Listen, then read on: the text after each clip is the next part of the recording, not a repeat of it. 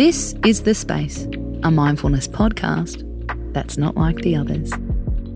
Every Thursday, our theme for the day is all about you. We're giving you mindfulness tips for being your best self.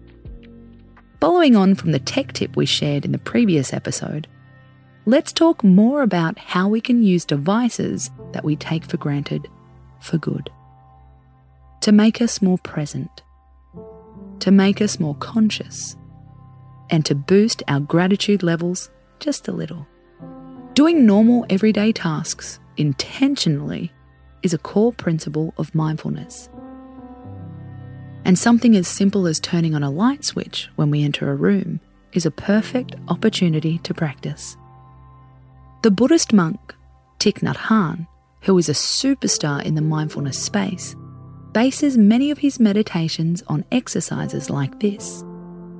Things like eating an orange, doing the washing up, brushing your teeth, waiting for an elevator. He says, we turn on light switches many times a day, at home or at the office. Each time you turn on a light switch, pause for a moment and practice a few breathing meditations. As you breathe in slowly, think, I illuminate this room with light. As you breathe out slowly, think, I thank the electricity that is available to us. Let's be real, we're not going to do this every time we flick on a light switch. Sorry, mate.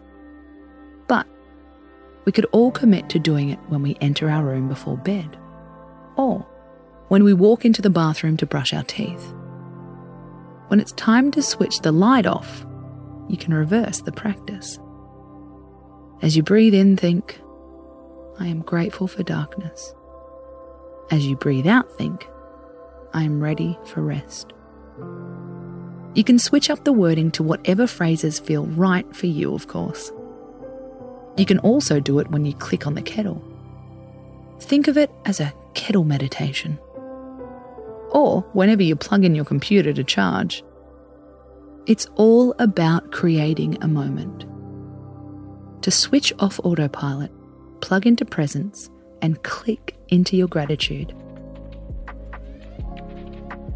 I'm Casey Donovan, and this is The Space. Tune in for the next episode where we'll share a tip to end your week on a high. Space out.